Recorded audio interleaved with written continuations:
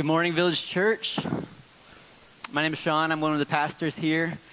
If you've been with us for a while, you know we're going through the Acts series, but Pastor Matt came down sick this weekend, so we're taking a little detour away from Acts. We'll be back in there next week. This morning, we're going to look at this familiar passage from John 15, and we're going old school with no slides this morning, so feel free to pull out your Bibles, and there are Bibles in the back if you need one, or your Bible app. This is part of a larger discourse between Jesus and his disciples. It's called the Farewell Discourse. It's because it's his last extended teaching before Jesus will go to the cross. And it takes place mostly in the upper room, right before Jesus goes out to the garden where he will be betrayed and delivered over to be crucified. In this passage where Jesus teaches on the vine and the branches and fruit, it's not really a parable per se. It's more of an extended metaphor. And what we're going to see from this metaphor is that the fruit God is looking for from his people is the fruit of obedience.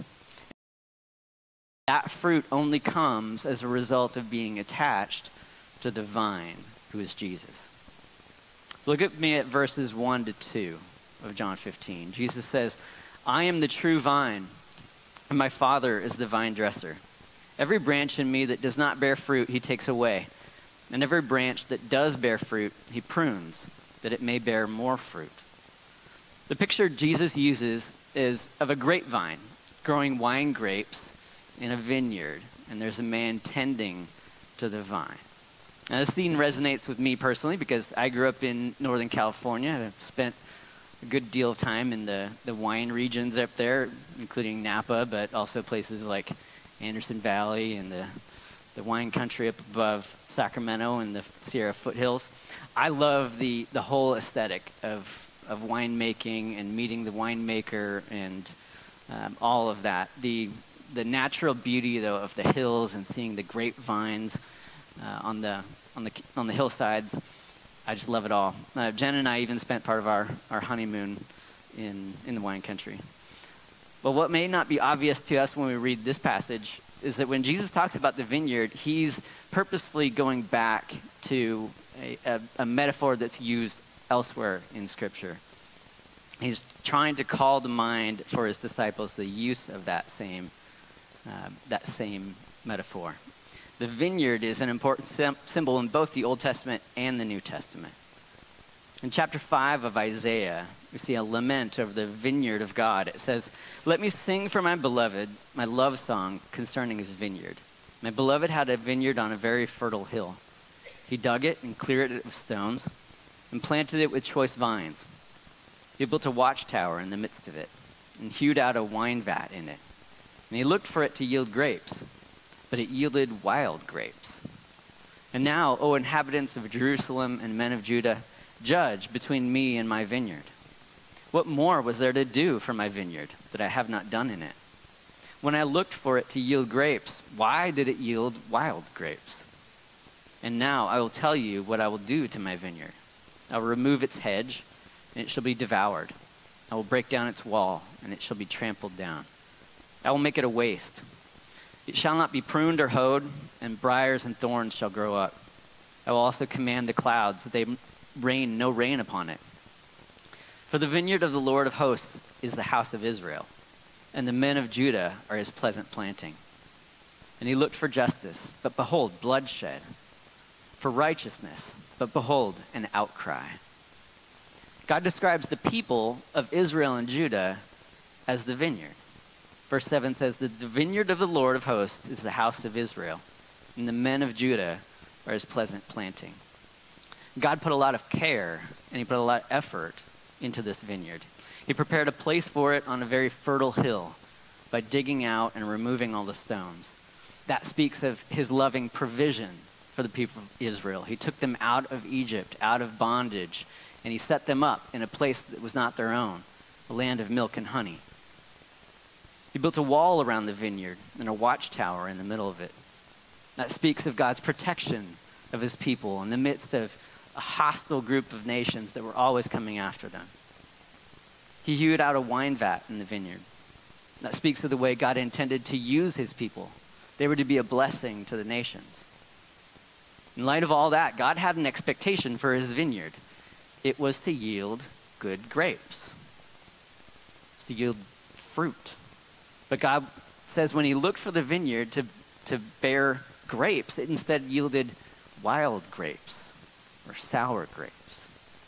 The fruit God is looking for is the fruit of godliness.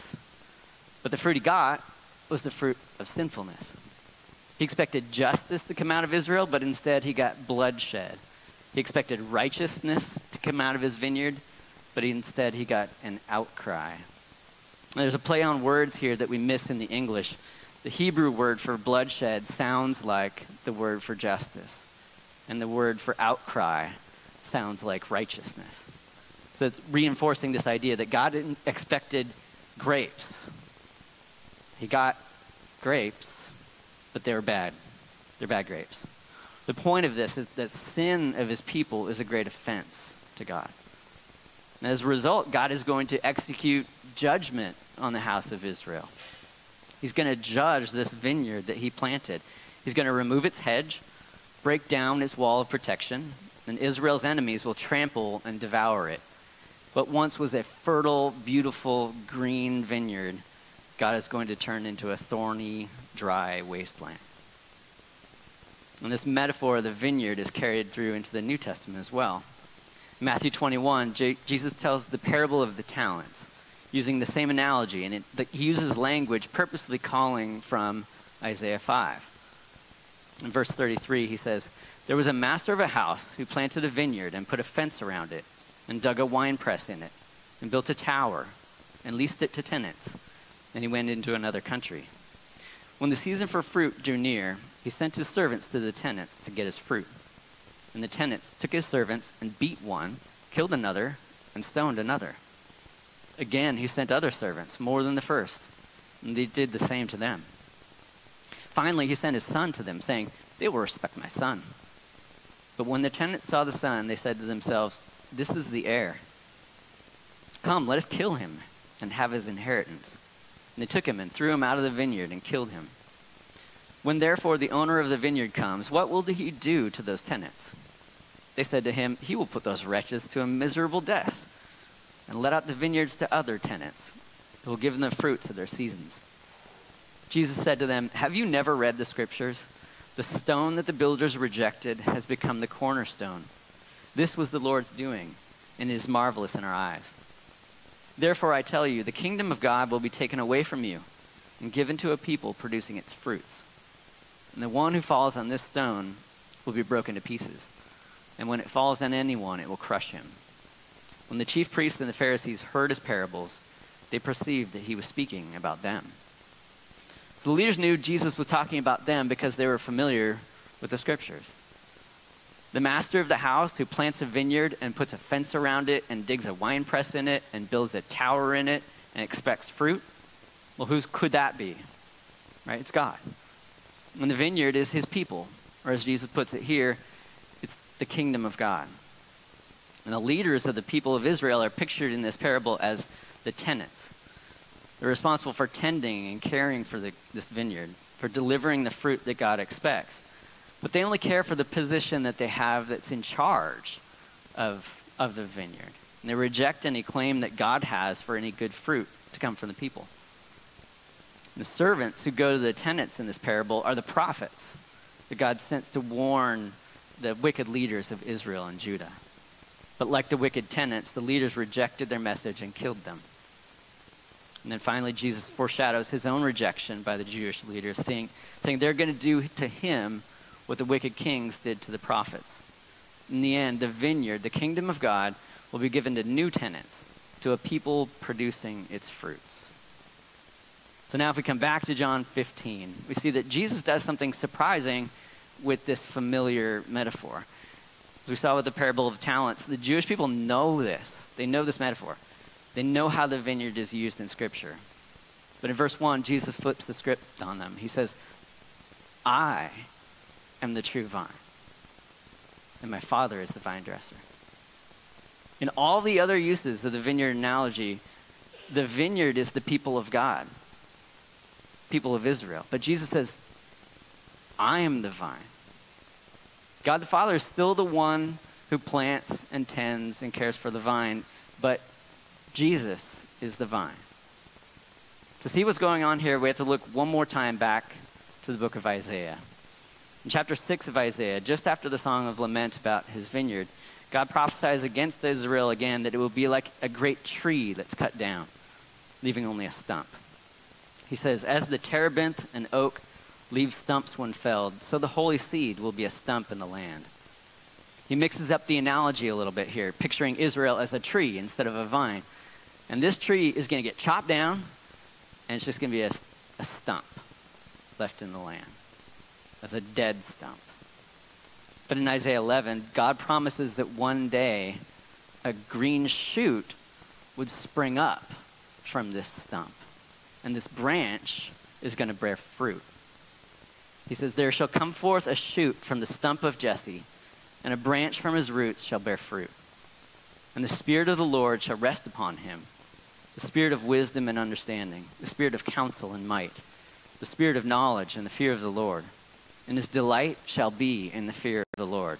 He shall not judge by what his eyes see, or decide disputes by what his ears hear, but with righteousness he shall judge the poor, and decide with equity for the meek of the earth.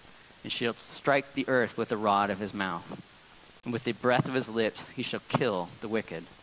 Righteousness shall be the belt of his waist, and faithfulness the belt of his loins. Notice that this shoot, this branch, is a person. He won't be like Israel's unfaithful leaders, though. He will delight in the fear of the Lord. Righteousness will be his belt. Faithfulness, the sash around his waist. This promise is what Jesus is referring to when he says, I am the vine. I am the true vine. God had planted this beautiful vineyard, given it everything they needed, protected it, set it up in the most beautiful spot, and he expected fruit. But the vineyard failed. The vineyard couldn't produce good fruit because of its sin. Over and over again, the people loved pleasure. They loved themselves. They turned away from God. So God gave them over to their sin. As he had promised, he brought destruction against his vineyard. The axe was laid to the root. But God made a new promise. He makes a new covenant with his people. Instead of imposing the law from the outside, it's going to fail again because of the hardness of their heart, he says, I'm going to give you a new heart. I'm going to give you a heart that makes you want to obey. He's going to forgive them all their sins. But it took a different kind of vineyard to accomplish that. God himself is going to have to provide the vine to give life to his people and cause them to bear real fruit, true fruit as a result. That's what Jesus is saying. I am that true vine. I am the connection between God and man. I will bring life where there was spiritual death. I will bring forth fruit. The branches of my people are going to overflow with fruit. Why? Because they're connected to me and my power. Seeing Jesus as the vine here, though, is really only the first part of the picture that he paints. The main point of his teaching focuses on the fruit. Namely, the fruit that God is looking for is the fruit of obedience to Jesus. And the fruit God is looking for comes only as a result of the branches being connected to the vine. Maybe the most obvious thing from this whole passage is that God thinks fruit is important, right? He's described in verse 2 as the vine dresser. He's the one who prunes. He's the one that makes sure that the vines give off maximum fruit. He cuts off what's unfruitful. He trims and prunes the fruitful branches even. Now, I can testify personally to the importance of good fruit for wine. You cannot get good wine without good fruit. My roommate, Tony, and I proved this when I was in law school. We tried our hand at making wine, and we had all the right equipment. We bought all the stuff. We did all the right things, but we didn't have access to fresh, good wine grapes, so we had to use canned wine grape concentrate that we bought online. And it turned out about as well as you might expect for canned wine juice. We had a lot of bottles of barely passable wine. But the problem isn't what we did. The problem is the fact that we didn't have good fruit in the first place. In this passage, Jesus emphasizes the importance of fruit in both a positive and a negative way. Positively, Jesus says his disciples were chosen and appointed for the purpose of bearing fruit. Look at verse 8. He says, "You did not choose me, but I chose you and appointed you that you should go and bear fruit and that your fruit should abide." The purpose of the branches is not to look pretty. It's not to be green. It's not to look at. The purpose of the branches is to bear fruit. Negatively, Jesus emphasizes that the branches that don't bear fruit are cut off. In verse 2, he says, "Every branch in me that does not bear fruit, he takes away. And every branch that does bear fruit, he prunes, that it may bear more fruit." Now, that last bit, I think, is especially striking because it means God does not hold back in trimming and cutting even the most fruitful branches so that they will produce more fruit. It's not a comfortable process we're talking about here. Those branches would not choose to be trimmed if they had the choice. And it doesn't always look logical to the untrained eye. At the end of this trimming process, there's a lot of green, there's a lot of good-looking stems and fruit sitting on the ground that have been cut off.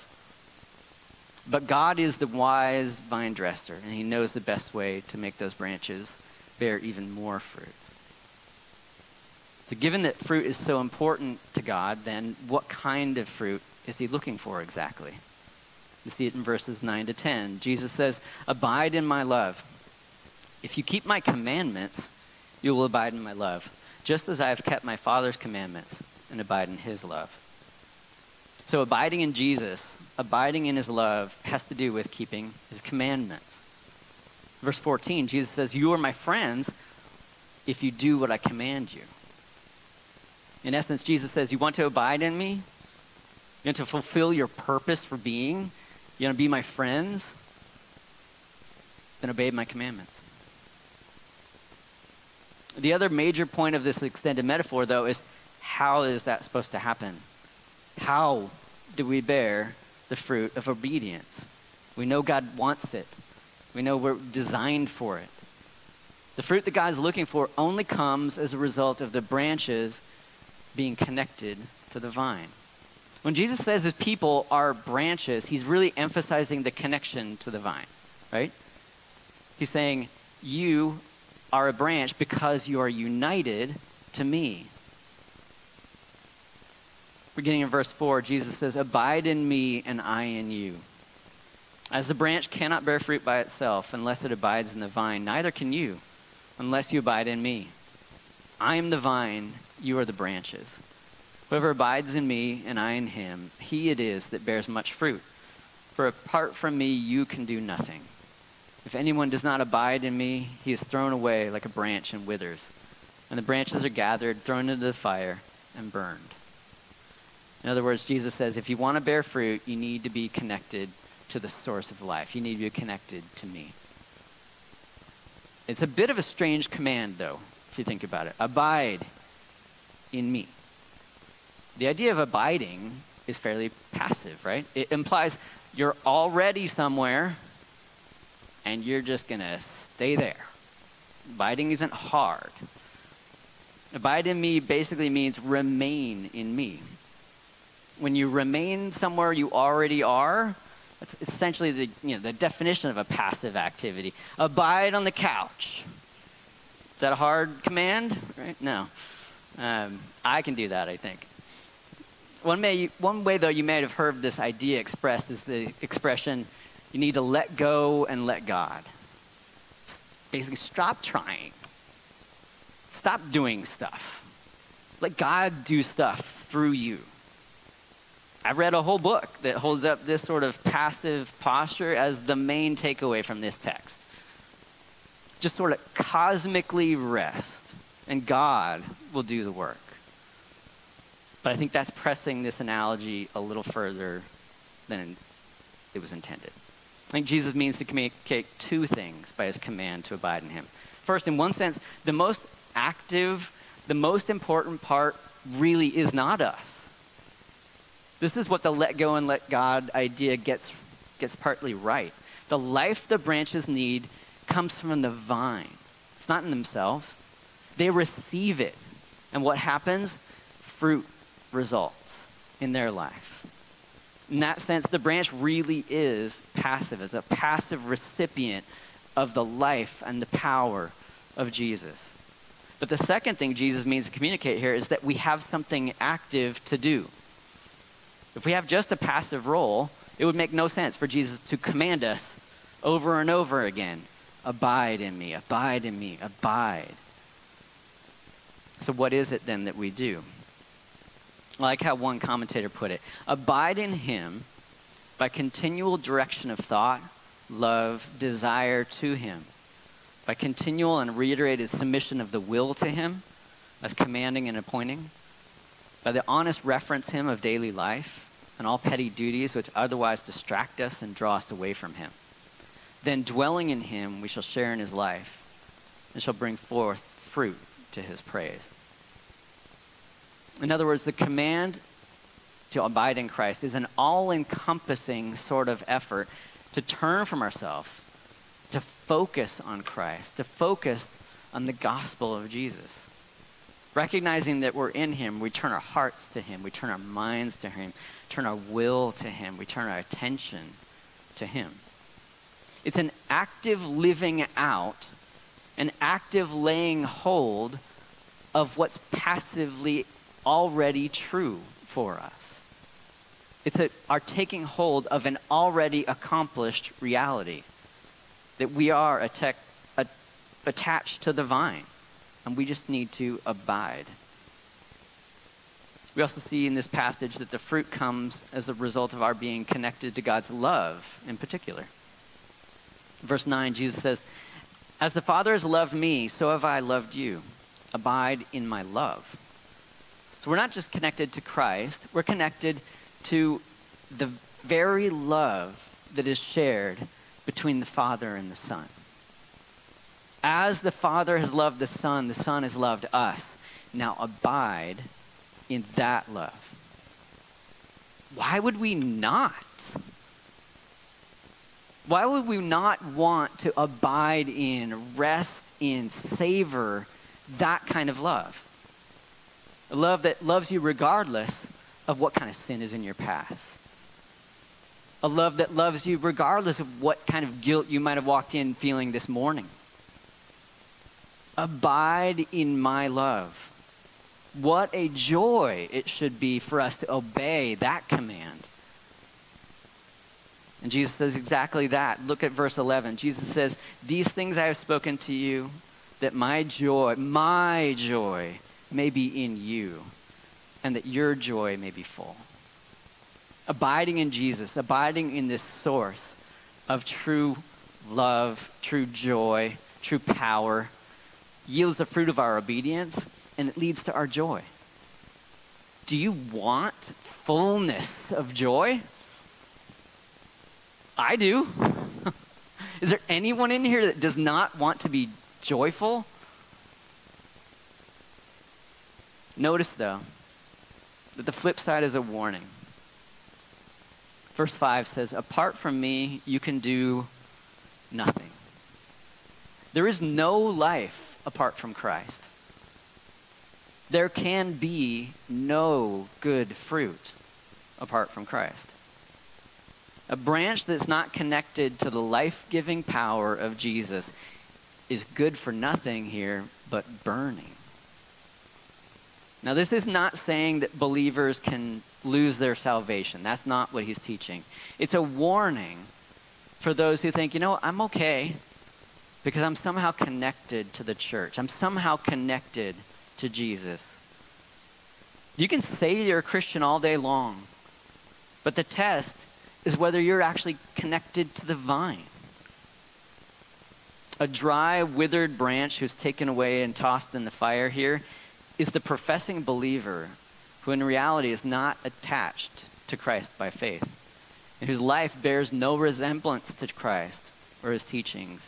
Why? Because they don't have a connection to him in the first place. There's no fruit of obedience to him. So what does all this mean practically for us? It's a rich text. There are a lot of things that we can take away from this, but I want to focus on one question. Are you connected to the vine?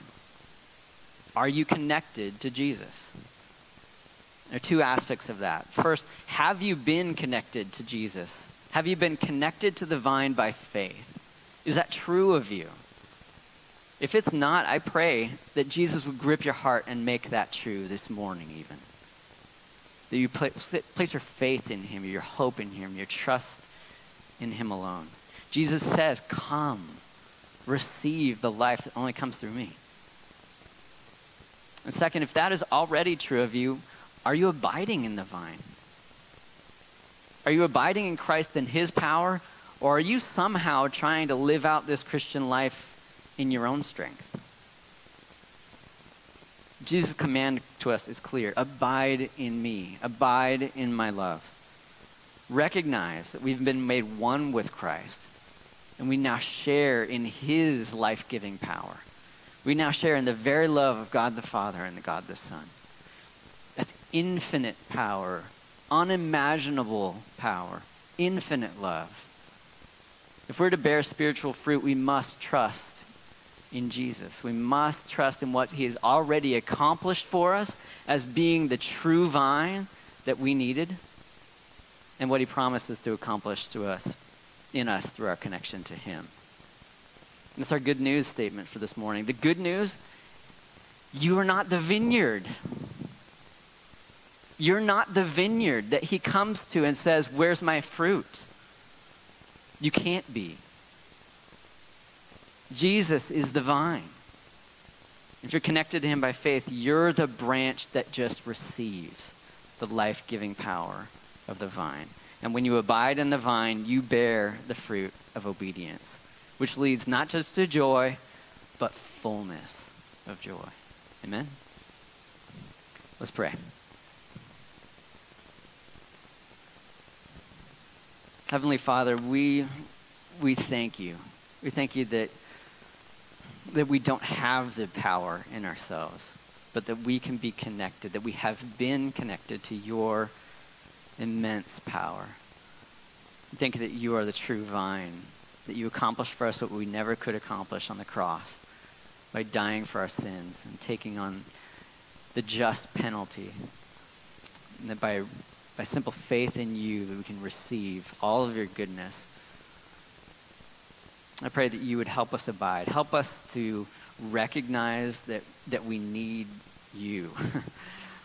That there's no strength in us. There's no power in us.